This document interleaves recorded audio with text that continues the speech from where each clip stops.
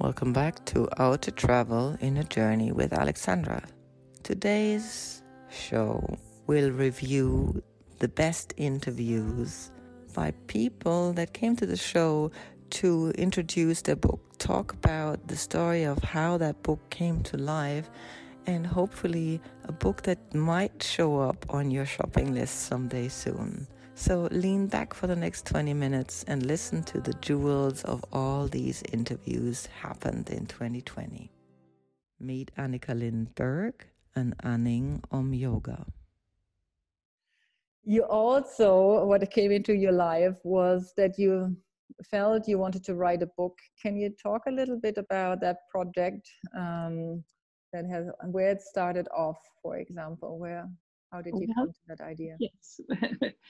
I started a blog that's in Swedish, where I started to write about my yoga journey. And I didn't start the blog when I started the yoga, but I had to start the blog when I felt so alone in my practice. And I felt like all my best yoga friends were abroad. They were not here. And my teachers doesn't live in my country. So I felt like I needed some kind of a connection with other souls.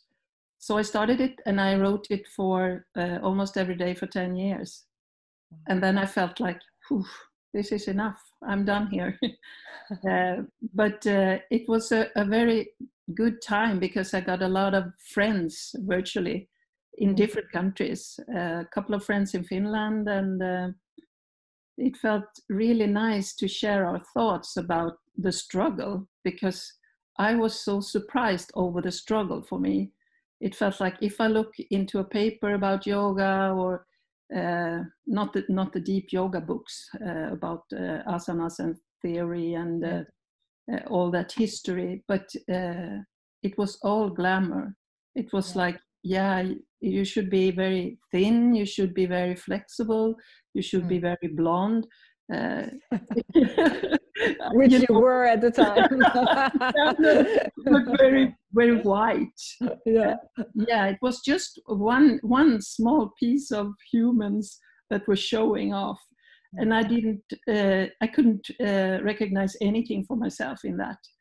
So the blog had a Swedish name, En aning om yoga, and it's difficult to translate it to English, but it says like a sense of yoga, because I felt like this is a big ocean, and I have just dived in somewhere, and I have to swim further. And some of my readers just encouraged me to write a book. So that's where it came from. And I always like to write.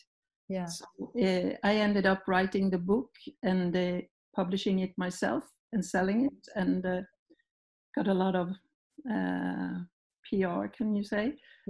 I was in the radio and interviewing. People were interviewing on different places. And I got a lot of nice feedback from my readers. And the book, it's all about me trying to bow my head. Can you tell your favorite part of the book, or or what has resonated? If you don't have a favorite part, if somebody said, or if people come back to you about, maybe you can share a tiny story, at least so we get a sense of what you're writing about. Yeah, it was like kind of my everyday life, to get up in the morning and get myself on my mat.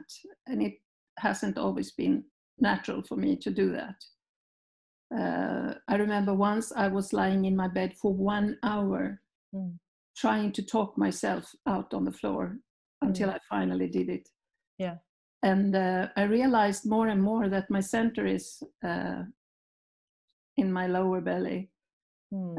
That's where I have my breathing from. But once we were all out in the car, my husband and I, we had been visiting some friends, and it was getting dark, and he suddenly, it jumped out an animal on the road.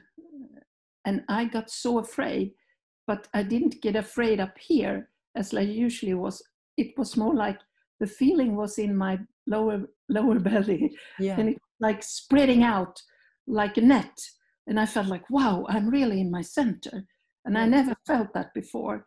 And it was like those small situations in every person's life that showed me that I'm into something else now. And it takes time. And my teacher always says you have to be persistent and you have to trust the process. And that's what I really learned. The more I trust the things I do, and the more I get what I need. Welcome to Sonja Radvila, a young yogi and the Mind Monsters story. It's funny when you kind of brought in this character that, is it the surfer who talks Irish? No, it's the banyan tree. Oh, banyan. Yes, the banyan tree. Yeah. Why did you choose that? That's what I wanted to know. Okay, well, I have question to the author. No, this is funny. There are a few places in the book that were hard to write, and the part in the forest where Bharat, the bully, and young yogi end up being in detention, and their detention process has them, in this banyan forest, and that formed because not only was I trying to, figure out what these sutras mean and then tell it in a story in a simple way that someone could understand, but also that the order of the sutras were the structure of the story. And I was also trying to tell a story that had drama and intrigue and conflict and all the things you need for good storytelling. So at that point in the book, there were other versions that were just terrible. So eventually the banyan forest came to life, and then O'Banion came as the character to kind of, I don't know why he came, but he came after all this struggle of like not being able to tell that part of the story in a way that was exciting. And actually Irish, the people I know from Ireland, they usually think that part's very funny. Just because they relate to the sayings and just the manner of the tree. It was interesting to me because on a lot of people who get to know spirituality, they associate it either with Japan or with India, so then we start thinking, I mean, I've got asked, is your, like when I was teaching more yoga, is your teacher from India? And then when you say he's not, then suddenly he's not the right thing. So I found that interesting that you chose like something so wise and old to be Irish. But there's such a history. I never thought of it in that way, like, oh, it's it just happened, and it was one of those things that happened. But the book is it's a strange universe. The Young Yogi world is this weird universe, and for me, it's like it has a lot of elements of India, but it's not India. It's they're talking trees and there's talking chickens, and I specifically also wanted like the characters to not actually be kind of defined by color exactly, like he's a white boy, or do you know what I mean? I wanted there to be this universality of understanding, so that the characters weren't kind of in a way defined exactly like that's an Indian guy, although there are definitely elements of that, because I love India. I spent so much time there, and the book is a reflection of, I think, things that I love, and a lot of the characters were deliberate. Like the imaginations were an amalgamation of the Supremes, and I kind of was thinking of the songs in Willy Wonka, and I just thought, wow, and to have these kind of a million folded heads like the deities in India it's great. I think I was just like, I loved creating that. I was so excited. And Bharat was like meant to be just a very small character, and he inserted himself through the story with his whole journey and transition. I didn't do that. I didn't plan that. You know, he was just supposed to be like the bully on the sidelines. I'm already hoping for more books, Sonja. Well, this is all of Sadhanapada, all the sutras written down with all the different translations, and this is how I started also with Young Yogi, was like just synthesizing all the information first. Mm-hmm. So that's all in here. Mm-hmm. So I've been doing that, and you know, I'm planting the seeds. Very good. Sowing the soil for Yes. Sadhanapada. Let's greet Priya Brazil, Be My Guest. Yeah, when you are a lover of food, as you are, you know, you probably have to very much distinguish between when are you feeling very hospitable. Do you say that in English? Hospital to yourself, like hospitable. Hospitable, thank you. To yourself, or when is it time to maybe have and develop a different relationship to your own food consuming? Is there something that has come forth in writing and you know, this book and kind of looking deeper into the subject? I think we live in a time where food is really a sort of identifier for many people. The choices of what and how to eat are part of a statement of who you are and how you want to be seen in the world. So, I mean, in the book, I talk about the hashtag food porn, and, you know, how it's one of the most popular trending things on Instagram. And then you have hashtag eat clean. And there are all these different ways in which I suppose food can be a way to try and distinguish yourself. And I mean, I'm a vegetarian, kind of edging towards being more vegan. And for me, that is a kind of ethical choice, because of the way that meat is and animals are treated and meat is manufactured. And so I think that there's definitely for me this dimension to eating, but it can also become quite oppressive and restrictive. And so there's such a joy in food, and there's such a possibility for connection with others, and such a possibility for discovery of flavors and places and traditions. And so I wanted to write something that really celebrated that, and the possibilities it gives us to talk about bigger issues of how we live together and share, while acknowledging that there is definitely a sense of responsibility in what you choose to do, to eat, and with whom and how. Yeah. And that I love about the book, you know, I love the celebrative part in a way that I have come from a yogic discipline where I often felt and heard conversations around food that were very constricted in a way, like, you know, you have to be vegan, you have to be vegetarian as a yogi, and then it's all, people get so obsessed about like what's right and wrong, so we're losing the connection to food and what it can do between you and me, you know, in this kind of sense of becoming a guest at somebody's house and, you know, finding common ground of, you know, likes and dislikes, instead of becoming so almost like as if we're trying to have the right theory around everything, even around food. And I think that's not yogic at all. I mean, yogic to me, it means to respect food for what it is. So it needs to be celebrated in some form, and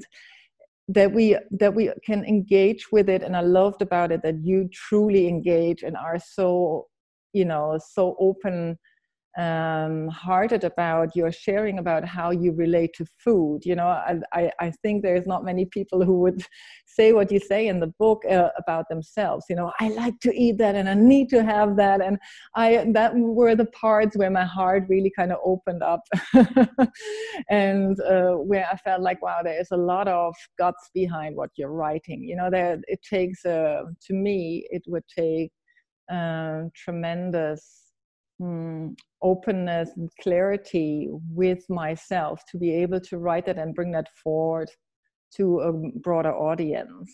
Did you feel the same about it?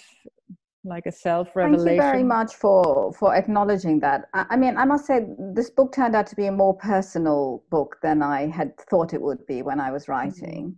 And it seemed to me that one way in which I could approach the difficult aspects of this book, which are really about how we want to and can live with each other, was also to be frank about my own doubts and struggles and greed, because however much we might aspire to being more ethical, responsible people, we're full of contradictions and full of weaknesses and flaws. Yeah. And I think for me, I really have a lot of respect and admiration for people who are so consistent and who can be so kind of self-denying in many ways, and therefore live very sort of upright lives. But that is not always possible for all of us. And I think sometimes people maybe don't want to do something because they think they can't do it completely. Whereas I think, if you just stop eating meat, you only eat it a couple of times a week, that's much better than, thinking, I have to be vegetarian. Yeah. It's just take the steps that are possible for you at this particular moment. And also, I think that's a kind of generosity too, to recognize that we don't always get it right completely. And to just sort of encourage oneself and others in trying to find a way to make better choices. Hello to Jessica Sanders from Australia. Love your body. So through this, you mentioned this before, body positive community. I haven't come across it. Can you tell a little bit about what's the work behind it? Yeah, well, body positivity has been around for quite a while, and it was actually started by like lesbian women back in the day, fatter lesbian women, and who were just like, their bodies, their sexuality were radical, and so they kind of were like, we're going to just be positive about our body, and that in itself was a radical act. And so they kind of started this movement, which has gradually seeped into popular culture, which is pretty cool. It has been taken sometimes a little bit differently than what it intended, but often it's not acknowledged the roots and where it came from. So it came from, but a lot of people are basically saying, I've had enough of this. I've had enough of the energy and time that was robbed from me. I've had enough of chasing a beauty ideal, and I'm going to show my body in its truth. And sometimes, it might not necessarily mean that they love it all the time, but they are showing it and they're talking about it. And when I say they, it's usually someone who is an advocate or a quote unquote influencer in online spaces, who is just talking about their experiences, sharing with the community. There's a lot of movement around health at every size, which is stopping the discrimination of fat bodies. Often someone might come into a doctor's office and they're in a bigger body, and instead of treating the symptoms, they're treating the fatness, because we have so ingrained that equals they're in poor health. And then they might have cancer, or they might have something else going on that actually becomes undetected. So it's stopping, there's a lot of fat phobia in our culture, and body positivity is also combating that. And this idea of treating everyone as equal. We're in Black Lives Matter movements and Black Lives Matter, we're talking about that. But often people who are in bigger bodies can be really discriminated, maybe not in the life-threatening way of police, but they can be discriminated in all kinds of awful ways. And on a day-to-day basis, if you follow some of these women in bigger bodies, they'll share with you the abuse that they receive, on a daily, weekly basis. It's disgusting and horrible. And, we know that shame doesn't work. So when people say, I'm saying this because I want you to be healthier, it's like shame could be potentially the most damaging thing to someone that there is. So in broad terms, that's kind of the body positive movement, and there's a lot of people in online spaces advocating and talking about this stuff, and they probably sit on a spectrum, as in with any movement, but it's been personally really helpful for me. I don't think that my work is necessarily limited to just sort of body acceptance. I think it's acceptance of all kinds and promoting kindness and self-care. And as you said, taking care of yourself so that you can be empathetic towards others. Emotional resilience, all that kind of stuff is really important to me. So I did come out with a second book, which is only available in Australia at the moment, but it was called Me Time, and it was kind of for, I guess, older older, so maybe your teens to your adults, around just really accessible ways that you can take care of yourself, and some of the research and why that you should be doing that. Because for me, I'm a practical brain too, so it kind of helps to understand what this is doing for my body, for my mind, and it's all in time, so you can dip in. It's like 1 minute, 5 minute, 10 minute, that kind of stuff. So that's been really lovely to hear back people having that in their bedside and dipping in and feeling that. I love the feedback I've been getting, and this is what I hoped, is that it's every time they open it, they don't feel overwhelmed or that they're not doing good enough. They feel that they've done something just by doing something little, and that they feel good about that, which I think is those stepping stones.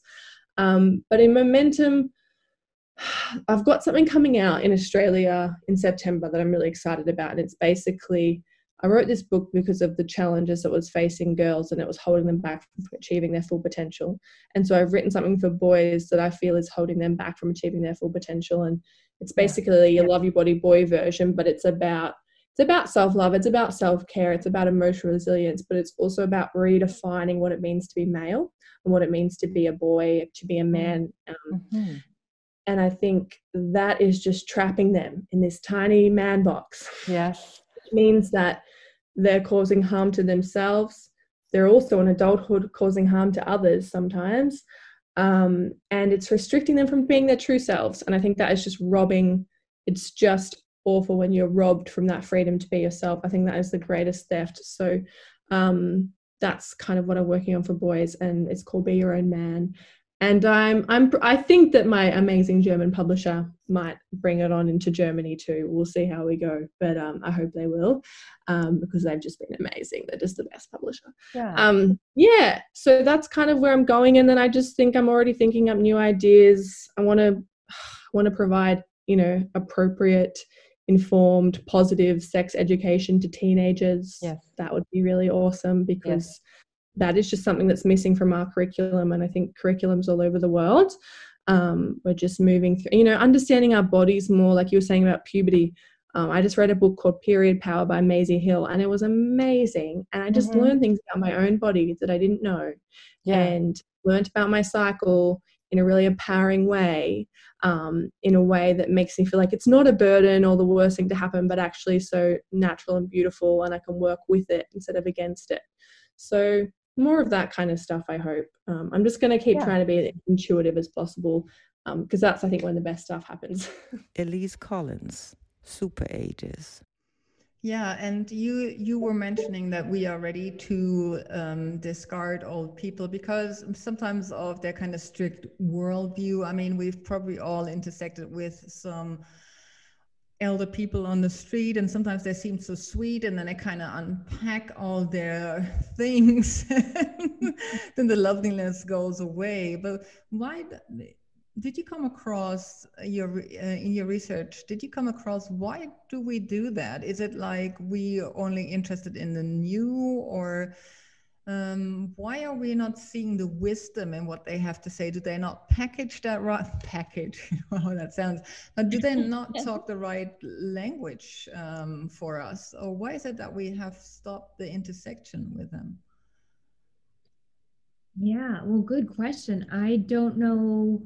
I think it started with individualism, and especially the United States is a very individualistic culture. So if we're only looking at what I call the form, the form and the fire element, if we think of it all as fire and competition and just what we see on the surface, then you would think that older people are useless because it's all about your body and your body is falling apart.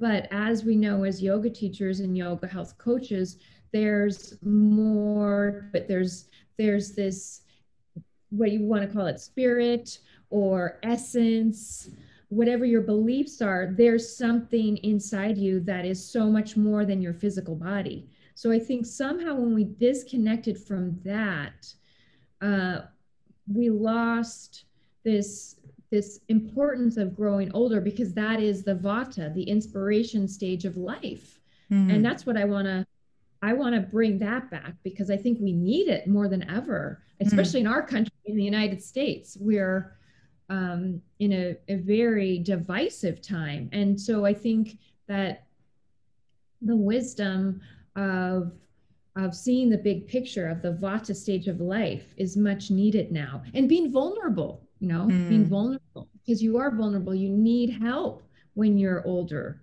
Yeah. People could take advantage of an older person because they maybe don't have as much physical strength, or your mind gets a little slower. You can work to alleviate that or mitigate that. But yeah. Let's go back to the blue zones. You said there's 5, and then you suddenly mentioned 5 places in Europe. Sardinia. I used to live in Ireland. I was in Sardinia. So I'm familiar with all the places you mentioned in Europe. But what do you mean by zones? Now I'm losing a little bit the sight of how do we define blue zones?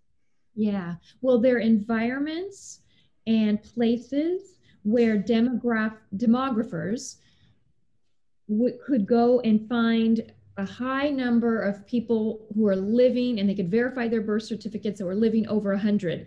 The reason they call it blue zones is because literally the first demographer circled the area, and I think the first place was in Sardinia, and they circled that area with a blue pen and said this area is a blue zone. Oh, wow. So then it became a term, blue zone. It became a thing. And what is so special about these areas? I mean, you said, okay, the men in particular, they engage in physical activity, obviously. If they climb, they are out in nature, they're out in wind and weather, they're not interested in electronics as we are, and they also stay away, obviously, from the beating of the daily onslaught of bad news, like newspapers and whatever we engage with. What else is characteristically for the blue zone, or is there anything else to it? Yeah, there's so many commonalities, and then each one has a few unique things that are of interest. And I mentioned one of them, which is the men live longer in Sardinia. Yeah. And so some of the commonalities are moving naturally. Nobody goes to the gym. And their eating habits are all a little different because, of course, that's based on your environment. And as I mentioned before, 4 of the places are traditional, more traditional cultures, and they were geographically isolated. So do you want me to name the 5? Yeah, please. Okay, let's see if I can do them. Sometimes I forget one.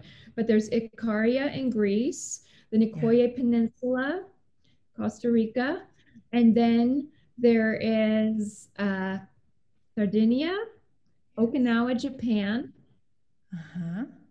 and then Loma Linda, California. And that's the exception. Loma Linda is where there's a high concentration of Seventh-day Adventists, and that's a religion, a Christian religion, but it's very interesting. They were always very interested in health, and they formed a strong community. Mm-hmm. If you think of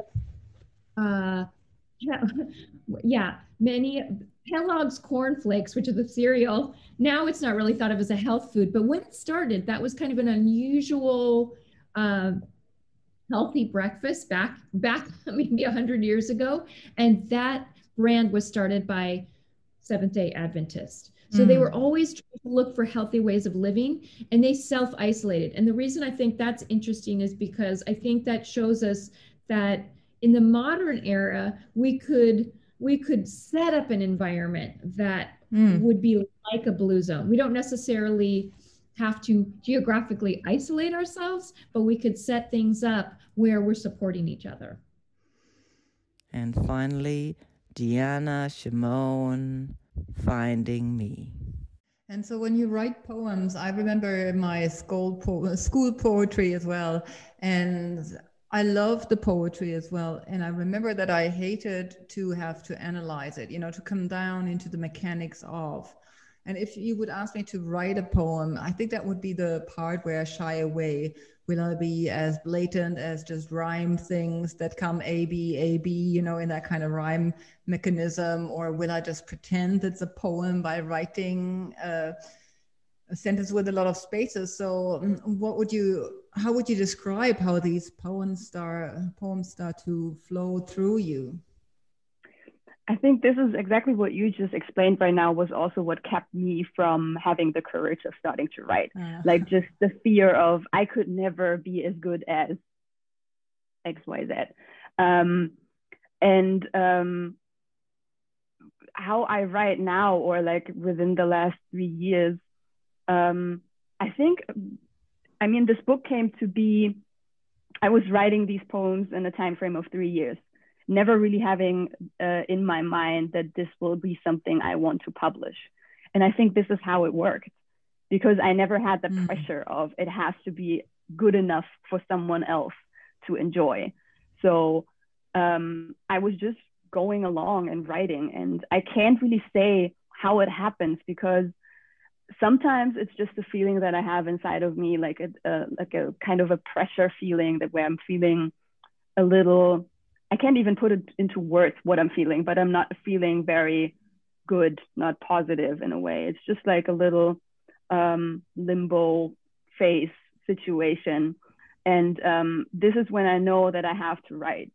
And nothing is in my head. There are no words. There's nothing I think about I want to write about. I just sit down and pretty much as soon as the pen in my hand touches the paper, it starts.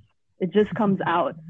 Then other times I have had maybe a conversation and I can't let that go because it just did something to me, positive or negative, it doesn't even matter. And then I sit down with the intention of trying to resolve this, I don't know, confusion in my head about that conversation. So then I kind of have a topic, but still again, it's not like really words in my head. And then sometimes I'm just walking around and then words just pop in my head. And then I need to find paper and pen quickly to not lose it again. So it's totally different. Sometimes it's really just for me to reflect and cope with something, and I just have to release that feeling that is stuck in myself. And sometimes it's really a topic or a thing that I want to write about, and then I take that time. And yeah, it happens also everywhere. Like I try to bring my notebook everywhere nowadays, just because I know that the inspiration can hit everywhere, or that feeling coming up can hit everywhere. So yeah, it's difficult to say. So do you believe writers are born, or can writing be something that you learn to do and get to flow in yourself, get the flow of seeing words and hearing yourself through practice? I think so, yes. I think as soon as there is the want of writing, I think then you already are a born writer. Because if something interests you, then this is supposed to be a part of you in this lifetime. I really truly believe that. So even though you haven't written anything in, I don't know, 30, 40 years, and then that urge is just coming up because of maybe seeing someone else writing or whatever it may be, then it was always, I think, in you.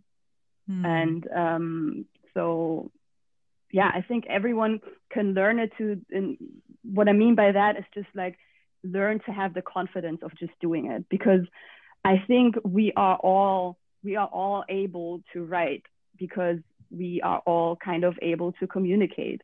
And it's just when we start overthinking that it blocks us to actually do it and let it out and let it flow. But this could be a good point to read one of your poems to us. Would you care to? I would love to. Okay, so this is page 92. Finding peace in the moment is a new favorite thing of mine. It makes me feel more alive than anything else. Calm, steady. Only my breathing and my heartbeat remind me of the physical shell I chose this time. Everything else floats and hovers around me, and I can feel the energy flowing. I really remember when I was writing this, because that was definitely also how you just said it really nicely right now, coming from healing that was really a moment where I realized how much of just listening to myself and my inner voice and the practice of meditation is really helping me to calm down and to be able to listen to what is really important inside of myself, and not be distracted by all of these thoughts and confusion in my head that is fueled by the fear. If you enjoy listening to my podcast, please consider to become a patron at patreon.com/Alexandra Kreis and pledge your donation.